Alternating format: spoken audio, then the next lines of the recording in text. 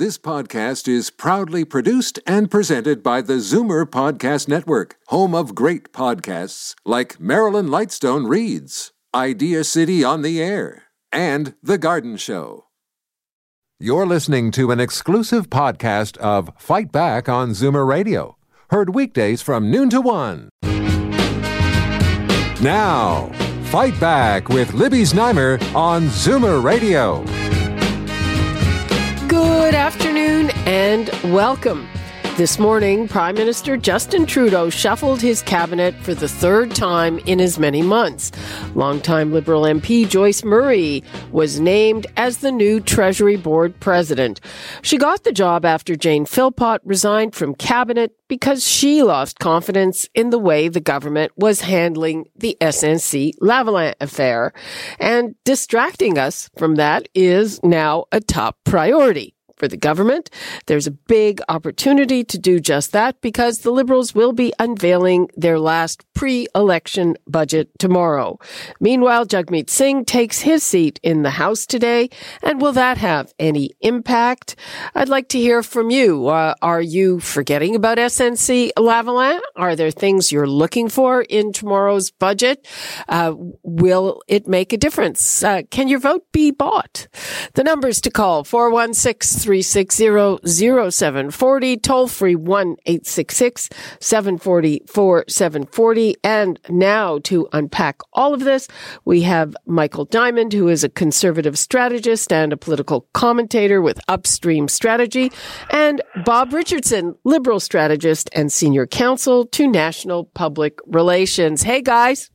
Well, good afternoon. Okay, well, let's start with Michael. What is your view of this? Look, I think that the appointment of Joyce Murray to cabinet, frankly, is coming 3.5 years too late. I was very surprised that Justin Trudeau passed up someone who had cabinet experience, having served in two portfolios in Gordon Campbell's BC Liberal government prior to her election to Parliament, that she challenged Justin Trudeau, and I think that's where we got into the problem for her.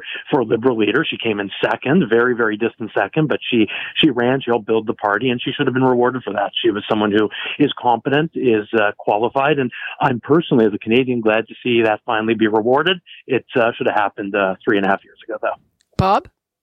I'm going to agree with virtually every word that Michael just said. I hate to do this to you, Libby, but I agree with him. I think she's experienced. I think she's hardworking. She did a good job in Gordon Campbell's cabinet. She has been a team player, and she's been the PA and Treasury Board for the last 3.5 years. And the good thing about her is she's an adult, and she understands politics. So I think she's going to end up being a good cabinet minister. And she's not going to resign on issues of principle or anything like that. Well, she's not going to resign. Whether it's an issue of principle is matters for discussion if you're referring to other issues. But I think she is, let's say, well qualified, knows and understands politics. Did a good job when she was a cabinet minister in BC. And I think she'll be a good president of the Treasury Board. Michael Diamond, is the whole Jody Wilson-Raybould affair starting to fade? I don't think it is. I think, the House is back today, so it will be interesting to see with a new NDP leader there, what the opposition parties do want to talk about and how the media reacts to that. Anytime that we're having these monthly cabinet shuffles now, I think it is a throwback to how we got here. So that is keeping it current and relevant to people. But more importantly than the actual scandal that is occupying a lot of our bandwidth right now, it's the harm it's caused to Justin Trudeau's brand of Canada not being back, that he's just a regular politician. That is where we're going to see it impact voters, not the scandal itself, but the outcome from that scandal.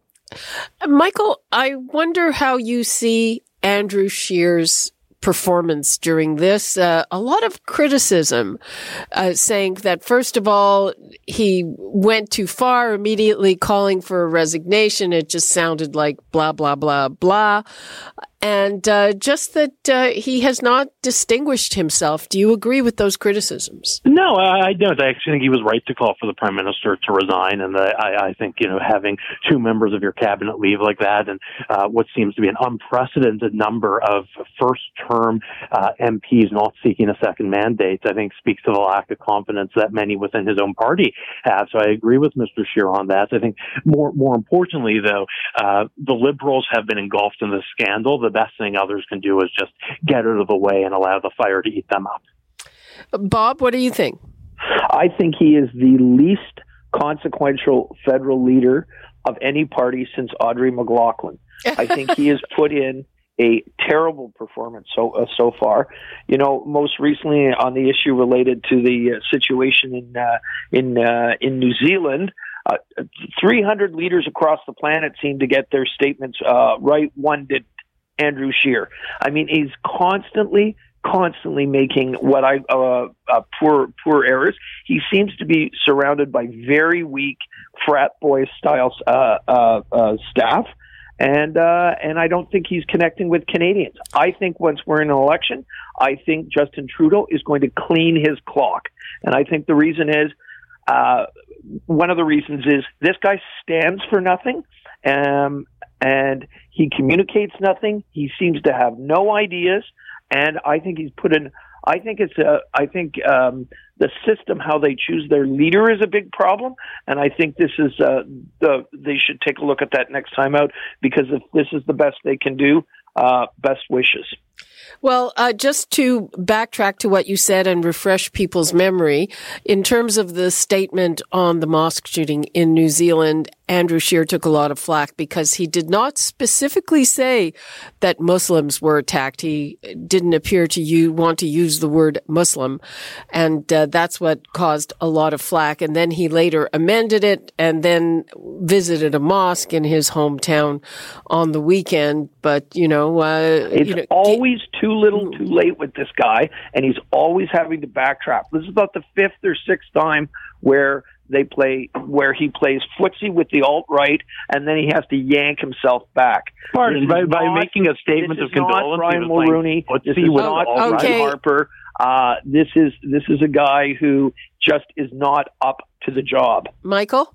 Well, the overuse of the word alt-right, I'm not sure how offering condolences in the same way that our Governor General did is playing footsie with the so-called alt-right here. That would be very concerning if that's what something Mr. Scheer was doing. I don't think it is. He put out two statements. I think both were appropriate, and I think both were definitely appreciated, which wasn't the fact so he has to put out two What wasn't so appropriate was Catherine McKenna attacking Andrew Scheer in her tweet about this terrible atrocity that happened. This was not a time for politics, and it was sad to see the Minister of the Environment decide it was. What do you think about Bob's characterization? I'm not going to defend her because I think she should stick to her lane and stop doing these sort of things. I don't think it's helpful to the government, and I don't think it's helpful to her. That being said, the fact that this guy had to put out not one but two statements within hours of each other tells you everything you need to know. It tells you that this guy can't get his act together, his staff don't have their act together, and they're constantly having to backtrack because they're playing footsies with people that don't necessarily we don't necessarily want to engage with heavily in this country. Well, so I think this guy constantly makes amateur errors, and conservatives deserve better. He doesn't, let's get to the question of his consequentiality or his personality. Is he up to the job? Well, I think he absolutely is. That was a leadership. Remember, Andrew Scheer was not expected to win. He was seen as being the fourth-tier candidate in that race, and he won by building consensus amongst conservatives and had a very effective and smart strategy to not offend and to build consensus amongst the other candidate supporters. So he, I think, is absolutely up to the job. That said, being leader of the opposition is the single worst job in Canada. And Justin Trudeau is very lucky. He never had to be leader of the official opposition. He was leader of the third party. And Tom Mulcair, I think, would tell you that it's a thankless job. You're always criticized. Nobody thinks you're doing anything right until you win the election. Well, Tom Mulcair was a great leader of the opposition. Everybody agreed on that. Well for him. He was good in question period. He was a terrible leader of the opposition by the only metric that matters, and that's the subsequent election. Okay. Can't argue with that. But so I guess we have a divide here.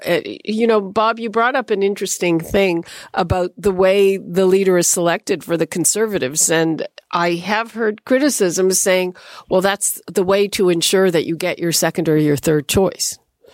Yeah, I think it's the lowest common denominator. I don't fault Mr. Scheer for this. He's just following the rules that his party put out. But I think it doesn't. I don't think it generates any energy, any enthusiasm. I think it becomes lowest common denominator, who you dislike the least, as opposed to who you think is the best leader. And I'm not sure it's a great system. If I was the Conservatives, I would take another a look at it.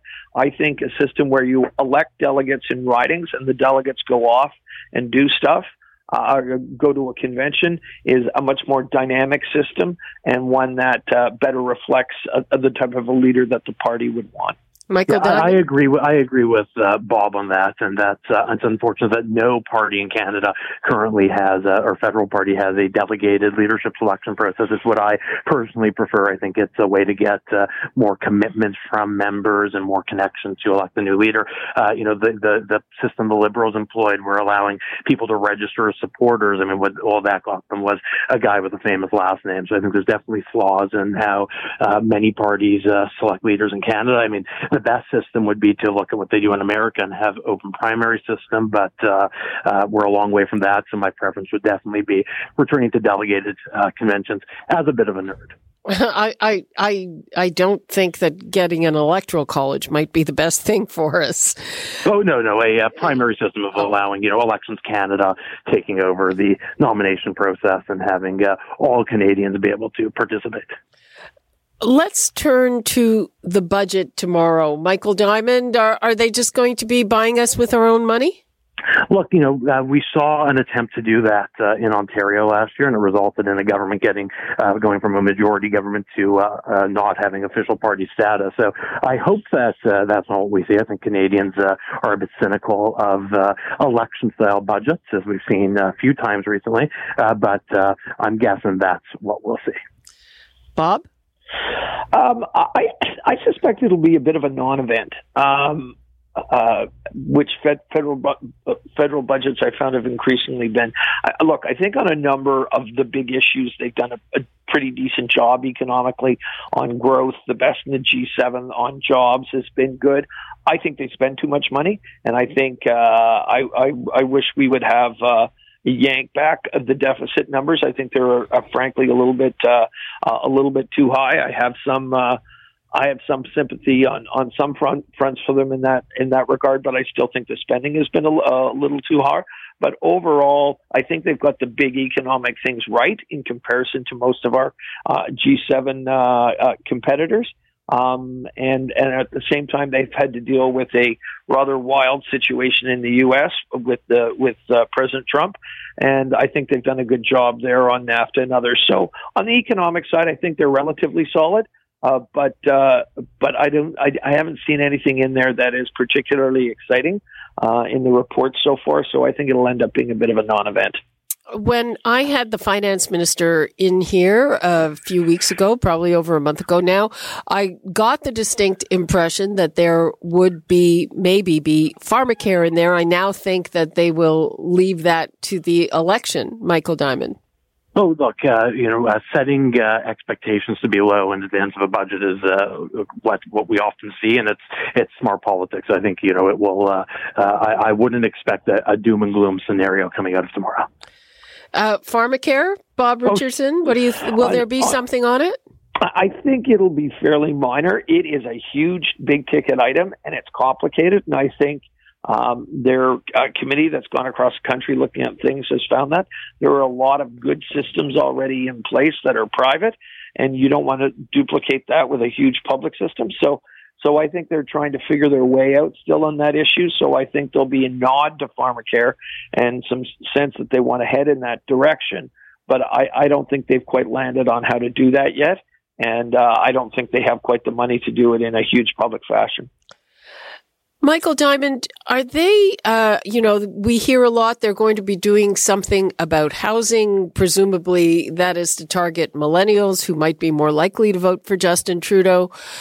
We've also seen a nod to seniors issues, but I don't know if they're actually going to put anything concrete in there. Does it seem to you that they have some kind of demographic strategy?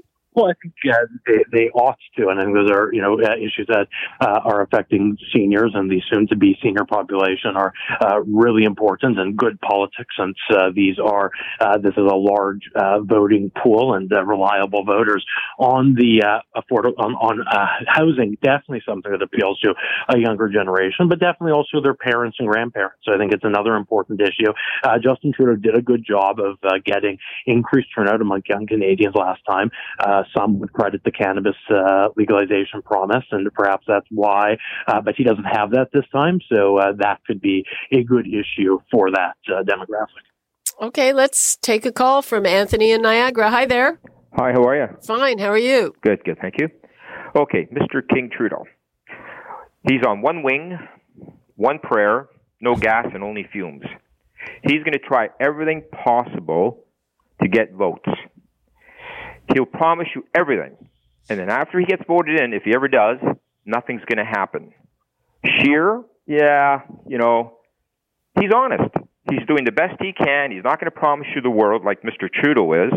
And that's the way it goes. The Liberals, we're going to give you $100 rebate. And then when they get into power, it's $1,000 a person. And that's what's going to happen. He destroyed this country, and he's going to do worse in the future. Okay, Anthony, we know where you stand. Thank you. Bye. Okay, I'll give the numbers out again if you have a view on what you think is going on. We've seen the third cabinet shuffle in as many months. This government is trying to put the SNC-Lavalin affair behind them. Are you starting to get tired of it? Are you expecting goodies in the budget tomorrow? It is, after all, a pre-election budget. The numbers to call, 416-360-0740, toll free 1-866-740-4740. I'm talking to conservative strategist Michael Diamond, liberal strategist Bob Richardson.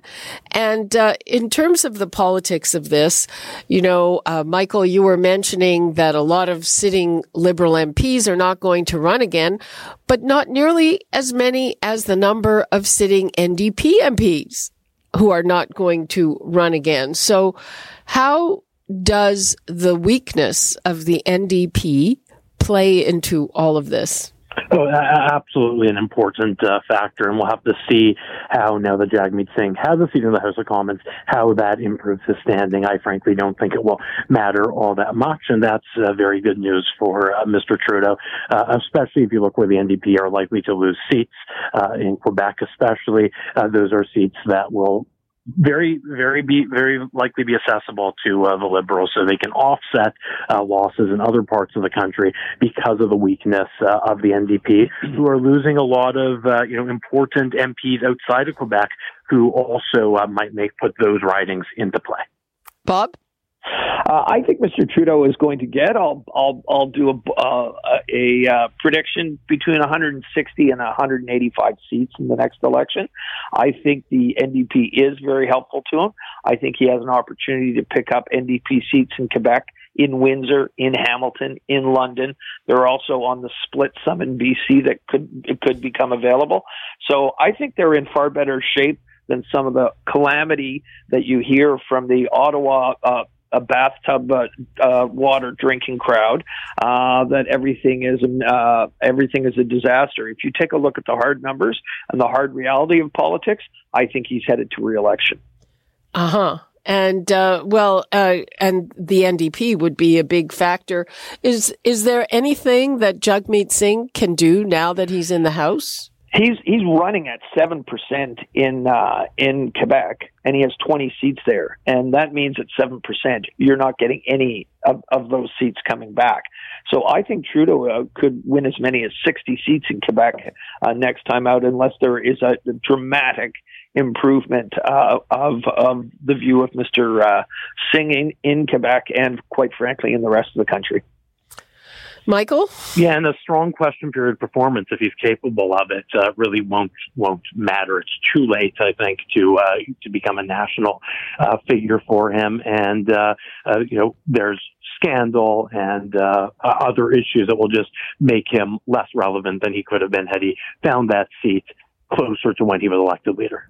Well, and it's interesting. I've started to see some commentary on SNC-Lavalin that, the conventional wisdom was, well, it's totally different in Quebec, and in Quebec people are happy that the government was moving to protect this company, or appears to be moving to do that. But now I'm seeing commentaries like, well, Quebecers don't love this either. Is that going to have any impact, Michael? Well, look, if we look back to both 2004 and 2006 elections where the Liberal Party did have some scandal, and it was a Quebec-focused scandal that they had to deal with, the party that benefited from that was the Bloc, and that would be very bad for all Canadians if that were to happen again, but definitely something that I could see a scenario where that plays out. Mm-hmm. Bob? I think the Liberals are, quite frankly, people are viewing them in a much broader fashion, and I think they're viewing them as a pretty decent government in Quebec and for Quebec. I think he is competitive in 60, maybe 65 of the 75 seats in Quebec. Not saying he'll win them all, but he is competitive there. And the split of the opposition in Quebec is a huge problem. You've got conservative votes. You've got the Max Bernier thing that hasn't kicked in yet. You've got New Democrats. You've got Bloc. And quite frankly, you even have Greens in some places on the island of Montreal. And that big split on the other side is very, very helpful to the Liberals. They just won Outremont by over 20 points, and the opposition was all over the place. Aha. And you've brought something up we haven't talked about for a while, and that is Max Bernier. Michael Diamond, is he going to make any impact? I think that he's going to fizzle away. We saw during the by-elections he definitely had, his party with a very focused effort had a disproportionate outcome in the Burnaby South by-election or results there. But I think, when they spread across the country, focusing on more than 3 ridings at one time, they're going to fizzle out. And I think the more Canadians see, just like the more Conservative Party members saw of Maxime Bernier, the more tired they grow of him. And I think they see a lot of flash with very little substance there. Bob, you agree? I don't, actually. I think when he gets to participate in the leaders' debate in Quebec, as an example, but the leaders' debate in the rest of Canada, too, as well, I think he will put forward a number of very conservative views with which an element of the conservative voters will like. And Andrew Scheer appears to have no views on anything because he's trying to appeal to everybody. And as a result of that, I think that's going to be highlighted. I think that's going to end up being a big problem for Conservatives. Okay, we're starting to wrap up on this. Michael Diamond, what would you like to leave us with? I think, today's going to be an exciting day in Ottawa, and question period really is going to be a big test if Jagmeet Singh can, not reclaim the ground that Jack Layton or Tom Mulcair had, but put up a bit of a fight. It's going to be really important to watch into October. Okay, Bob? It's a real opportunity for Mr. Singh to do a bit of a makeover. He was a pretty good MPP at Queen's Park, and he was a good, member on his feet in the Ontario legislature. We've seen none of that since he's been the federal NDP leader. This is the opportunity for him to hit the reset button, and let's see if he's able to do it. Okay, and let's see what comes out in that budget tomorrow. We will all be watching that and covering that very closely. Thank you so much, Bob Richardson and Michael Diamond. I appreciate it. Thanks, Libby. You're listening to an exclusive podcast of Fight Back on Zoomer Radio. Heard weekdays from noon to 1. You're listening to an exclusive podcast of Fight Back on Zoomer Radio. Heard weekdays from noon to 1. You're listening to an exclusive podcast of Fight Back on Zoomer Radio. Heard weekdays from noon to 1. This podcast is proudly produced and presented by the Zoomer Podcast Network, home of great podcasts like Marilyn Lightstone Reads, Idea City on the Air, and The Garden Show.